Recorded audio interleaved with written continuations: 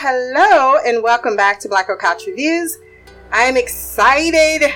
I've waited so long for us to finally discuss the first episode of Y: The Last Man, premiered on FX and Hulu. I didn't know the first 3 episodes dropped, and I was beside myself. I really didn't want to have anything to do with work today. But I managed to be a strong, responsible adult and not take those 3 hours off so that I can digest these 3 hours of television. Alas, I only got to 2 episodes today, but we will only be discussing The Day Before, directed by Louis Friedberg, and teleplay by Eliza Clark. All 3 episodes did premiere September 13th, and because this is a new series for us, we're going to go ahead and take a look behind the curtain. I just want to ask Piers, maybe grab a pencil, take some notes. I'm about to drop knowledge. So for those of you that do not know, Y: The Last Man is based on a comic book of the exact same name. It was written by Brian K. Vaughan and Pia Guerra. It did receive a lot of accolades back when it came out, I believe in 2002. I have loved this comic for a very, very long time. I got so excited when I heard they were going to do a TV series about it. I know I was saying show and series and making it one word. And what I was hearing was getting me disheartened in the last year or so, because this has been in development since 2018?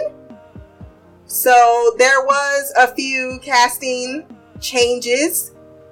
One of the biggest ones being Lashana Lynch. She was supposed to play Agent 355, but then she blew up and went into James Bond and thus took that role over this smaller role. That's fine.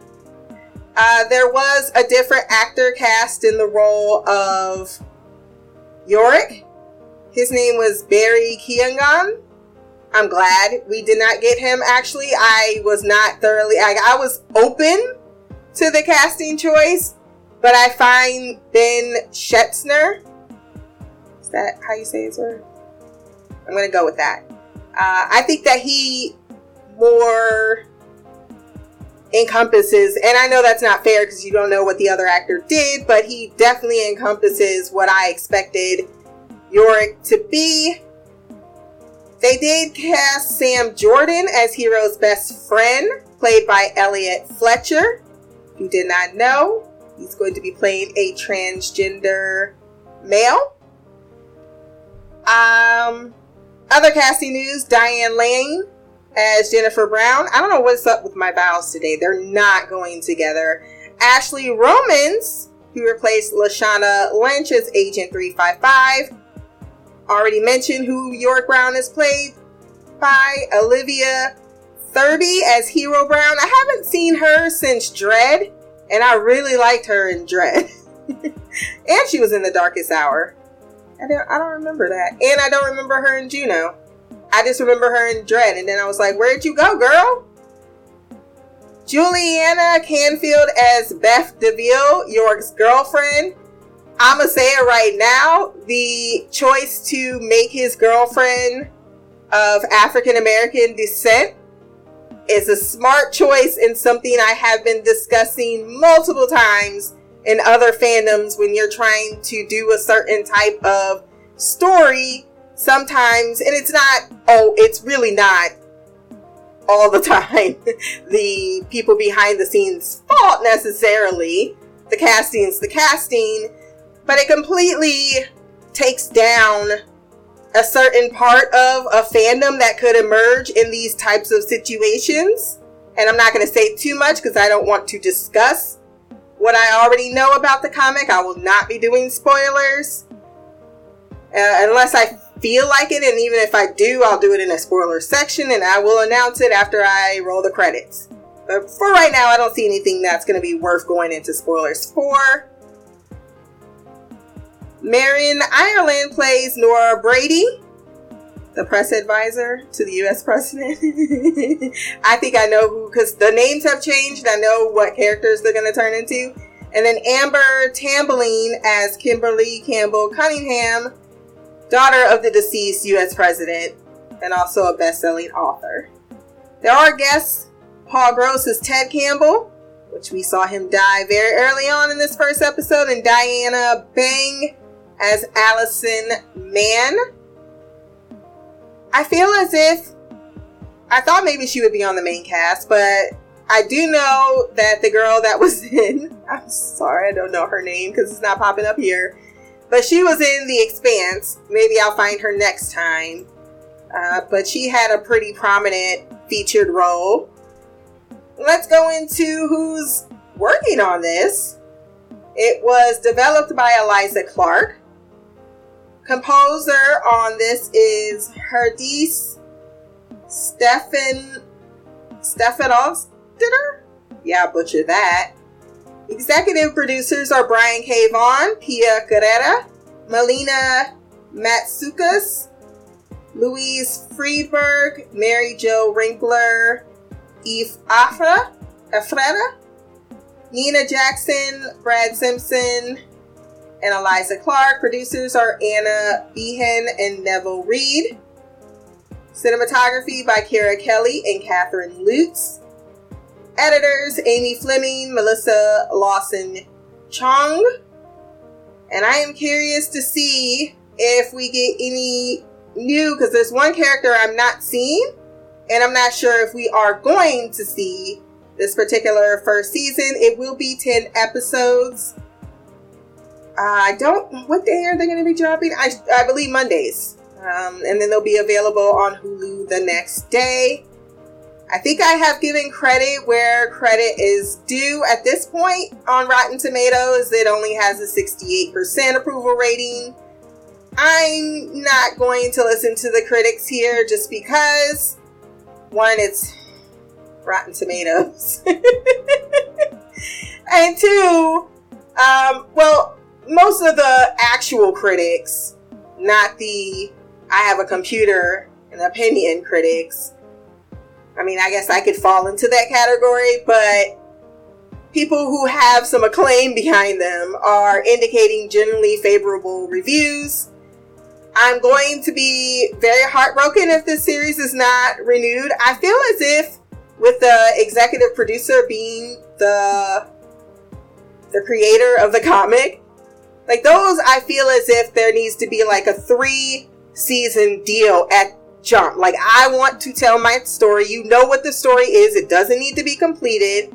Kind of like Preacher. No one was watching Preacher, but they did 4 seasons to tell the tale because that's what they wanted to do. That was their goal.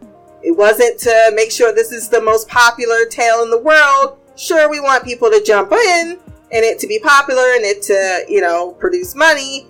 But at the same time, sometimes I just want the integrity of telling a story. If it needs to be done in a mini-series instead of a series, I'm okay with that. Or if it is a television series, let's go ahead and make these 3-season deals, or at least 2 seasons. So now that we have given our applause, let's go ahead and jump into this episode.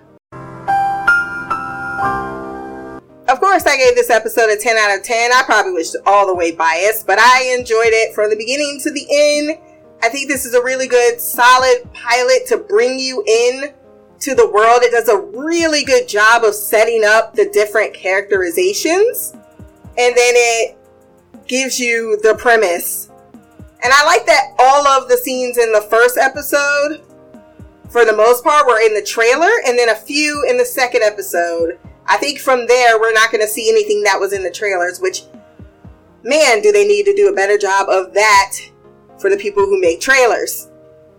3 weeks after is where we start the series. Many are dead in Manhattan, including animals, and the city is a zone of destruction. Ampersand, who I went into fangirl squealing when I saw, plays with a bobblehead while the last man, Yorick, sprays paint on the wall for Beth to come home as he is alive. Ampersand exchanges a pen for a treat, then has to be saved when a helicopter careens into the street. Ampersand, oblivious, is spazzing out. What the fuck was that? It did say the day before, and either I just mixed up what I was watching on the television or that scene's 3 weeks in the future, and then all of a sudden we went to the day before it happened. Yorick is a wannabe escape artist demonstrating a failed trip to a kid named Fred, whose dad is tired of paying for horrid magic tricks. So he's sending him to magic camp, and this will be their last session. You could have been one of the greats, he tells them. Now we'll never know. The landlord comes to the door because while Beth paid her half of the rent, he has not paid his half of the rent. And he will be calling his parents to make sure he is paid. So we're giving a very good idea of who Yorick is. He's a idealist, a dream boy, living on his parents' generosity. Then we meet his mother, Jennifer, and then her assistant, who is Way. But in the series, I believe she has a different name. I may have written it down. She has some shoddily done nails, so Senator Brown sends her to get that touch-up because what makes her look bad reflects back on her, or something to that effect. She's also against a few of the president's policies and intends on speaking out right to the press during the nest. We go to Brooklyn. No, sleep to Brooklyn. That's not the song. Now I'm very insecure about that whole singing choice. At AA, Hero is listening to a guy talk about sucking another guy's dick off for drugs and that he used to have so much fun getting fucked up. Ooh, ooh, chill, baby. Ooh, whole gang full of drug addicts. Ooh. She receives an insistent call from her brother Yorick, who is outside because he's got a pressing situation. I need a dollar, that's what I need. Hey, hey. Well, I need a dollar, that's what I need. Hey, hey. He plans to propose to his girl, Beth, tonight, despite being ridiculously broke. He bought a ring but cannot afford dinner, and he knows how to cook grilled cheese, which a child can do. I really enjoy their instant chemistry because it sold me immediately that Hero is ride or die for her younger brother, Yorick. And they're both two fucked up adults in a glass house, or in glass houses, but still, they have that sibling bond. She tells him he gonna embarrass himself and that he needs to work. You see me heavy work. You see me do me dirt. Tell me about that work. When you walk a line. But he clowns her for the DUI she got in Manhattan of all places, because that is really difficult to do. Sam tells her she needs to get back to it, and she gives him money after he tells her she hates herself. Skiatook, Oklahoma, our first introduction to Agent 355. She has built a bomb for a white supremacist group, using a man that said he could build it for said white supremacist group to get in on them. But he also is sleeping with a black woman, or at least booing her up. But then tells her she got to get in the fucking back because, you know, she's black. When the buyers show up, she takes a moment in the back to feel herself due to the weed probably. Grabs a jacket, heads out, running with earplugs in her ears, and blows the house up. Gotcha, bitch. As she rendezvous with her pickup, acting like she's just a normal jogger, she notices dead animals. Agent 1033 tells her she is going to DC to embed herself with POTUS due to an imminent threat. Nora, the press secretary, is watching the president shoot, pretty much a gun enthusiast, and updates James that Jennifer Brown has called POTUS a misogynist on CNN. She is then peer pressured into shooting a gun. Karens everywhere celebrate Kimberly. They are rejoicing about her white feminist agenda, but also is a male apologist. She is also against Jennifer Brown. Not surprised. More mammals are dying. Everyone prepares for a dinner where Dean, Jennifer's ex, shows up. Well, not ex yet. They just separated. We find out a little bit later. Shows up to do some hand-holding while Nora tells Jennifer the president wants a word. Oh, here come that bullshit. Beat a nigga ass to the DJ, stop the music. They say they want that wild shit. My spit, I'm up in the crowd, bitch. You have Jennifer meeting with POTUS and kind of associating him with being racist. He does feel very Trumpish, saying that, you know, you're not doing anything about these internet organizations spreading propaganda and hatred, breeding their coalition online, and you're not doing anything about it. Nora is dismissed after reading verbatim, word for word, what the president asked her to, as if this other woman did not walk into the room and completely have a conversation, not acknowledging you one bit. The two take shots about how he benefited from floating her a position for his own political goals, and she was left in the cold, but she has plans on taking him down. Hero hears her side piece, Mike, has told his girlfriend about them, but doesn't elaborate when they drive together to work in an EMT. Beth goes on about her day as Yorick lights candles for his proposal over grilled cheese sandwiches with tomato. I see people eat this all the time. I don't know what the fucking tomato's doing in there. That seems like a part of the equation that was not supposed to be. Sure, some ham, some turkey, add a little bacon up in that bitch. You know, gotta have to change the cheese slices if you add the bacon, but what the fuck is there's no lettuce in between. It's just the cheese, the grilledness, crustiness of the bread, and a piece of tomato. It's disgusting. He wants to come to Australia with her, but she wants him to visit. And so she can meet other people. And he also needs to focus on the biggest opportunity he's ever had, which is his own show. He needs to cut down to 45 minutes, which he refuses to do because he's kind of a loser. Okay, he is a loser. He gives her a Bedouin? I don't even know what the fuck that is, ring, and asks her to marry him as he wants it to be them forever, despite her clearly being like, I don't want you to follow me. Dude, we're 27.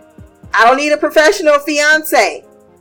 You want to get married and take the next step in a relationship, and you really just my side piece and a person that does all the things for me. I didn't ask you to do them, but at the same time, that's what you are in this relationship. You assist me. I know there are a lot of women who got that type of boyfriend at home too. I can't do it. I just cannot. She loves him, but he's a man-child and isn't sure she wants to settle for this despite their comfortable living situation, as he probably will hold her back, which is a fucked up thing to say. But she seems to be a college professor. She was even talking about white privilege. She's dealing with her own shit. So yes, having this attractive boy toy at home that also happens to be the son of a senator sounds nice and cushy until it's time to introduce him around and everybody asks what you do. So she leaves to grade papers and he's like, come on, am I supposed to chase after you? He really didn't know what to do. Then he hit the wall and understood that shit really hurts. Agent 355 gets home and erases every little bit of her existence, prepping for her new assignment, assuming the identity of a Secret Serviceman named Sarah.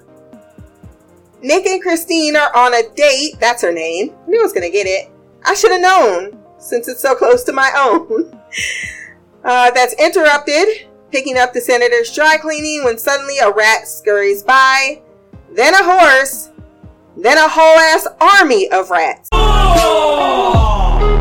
Ew! What the fuck? Back at the dinner, this is why I can never be in politics or even in...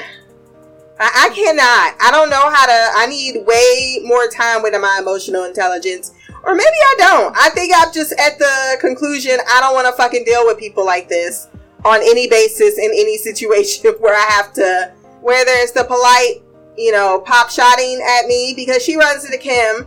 And it's the Karens that are always the aggressors but then be looking stupid when something pop off, like, oh, I'm just a victim. I don't know why you did this to me. She's like, oh, I didn't know you associated with woman haters. Like, bitch, can you not just say hello? And then brings up her own daughter's memorable behavior, which was pretty much trashy. Who the fuck are you, man?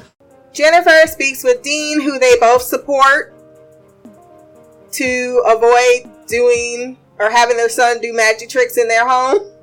They are clearly separated, and still she loves him and wants to get back together, but he's like, no, I'm an asshole and I don't want to get back together, and I've already talked to an attorney about getting a divorce.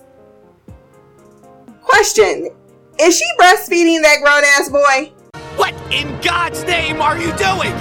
Back off, you crazy bitch! To each their own, right? Do what you gonna do. But he needs some other nutrients, because at some point, you need to know when he starts thinking of you sexually. Because that shit is real. Don't fuck him up like that. Those mama boys are not cute. Not at all. Jen misses family during the nostalgic toast. She's not surrounded by any of her family members. We don't know the backstory. We'd love to get why they are so estranged. Nora, also a mother, gets home to tent forts in the living room and a child asking for her daddy. The balance between ambition and success and being there for every moment of your child, it's a very precarious balance to have. Especially when the male steps in to take over that role, which it seems as if her husband has. Some women believe their job is to be nurturers as well, though, and that the men, it's not organic for them to step into that role, which is a whole other thing.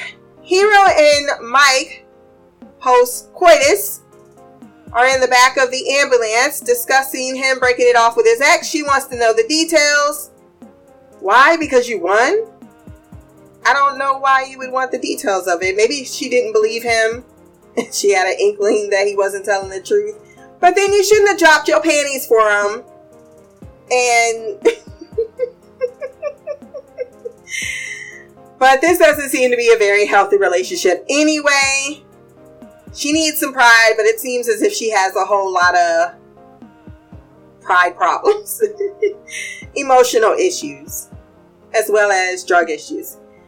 A dog shows up out of nowhere, not in the best of health, starts spitting up blood. He's like, oh, you stay there. Hero confronts Mike on his lie because he left his phone in there, and his wife is like, can you pick up some milk for our baby? But this is also why you shouldn't sleep with married men. They get into a physical fight, and it's never, this is the thing. Don't throw shit at men. Men don't toss women around. Because I do think that women do get too much of a pass when it's, oh, we're upset, so we can just get physically violent and then be looking so surprised when they just smack you in the fucking face. They shouldn't do it. No, two wrongs do not make a right, but you ain't in the right either. That is, I see so many women doing that. I'm like, why? And then you see how it goes terribly wrong as she strikes him, causing massive hemorrhaging.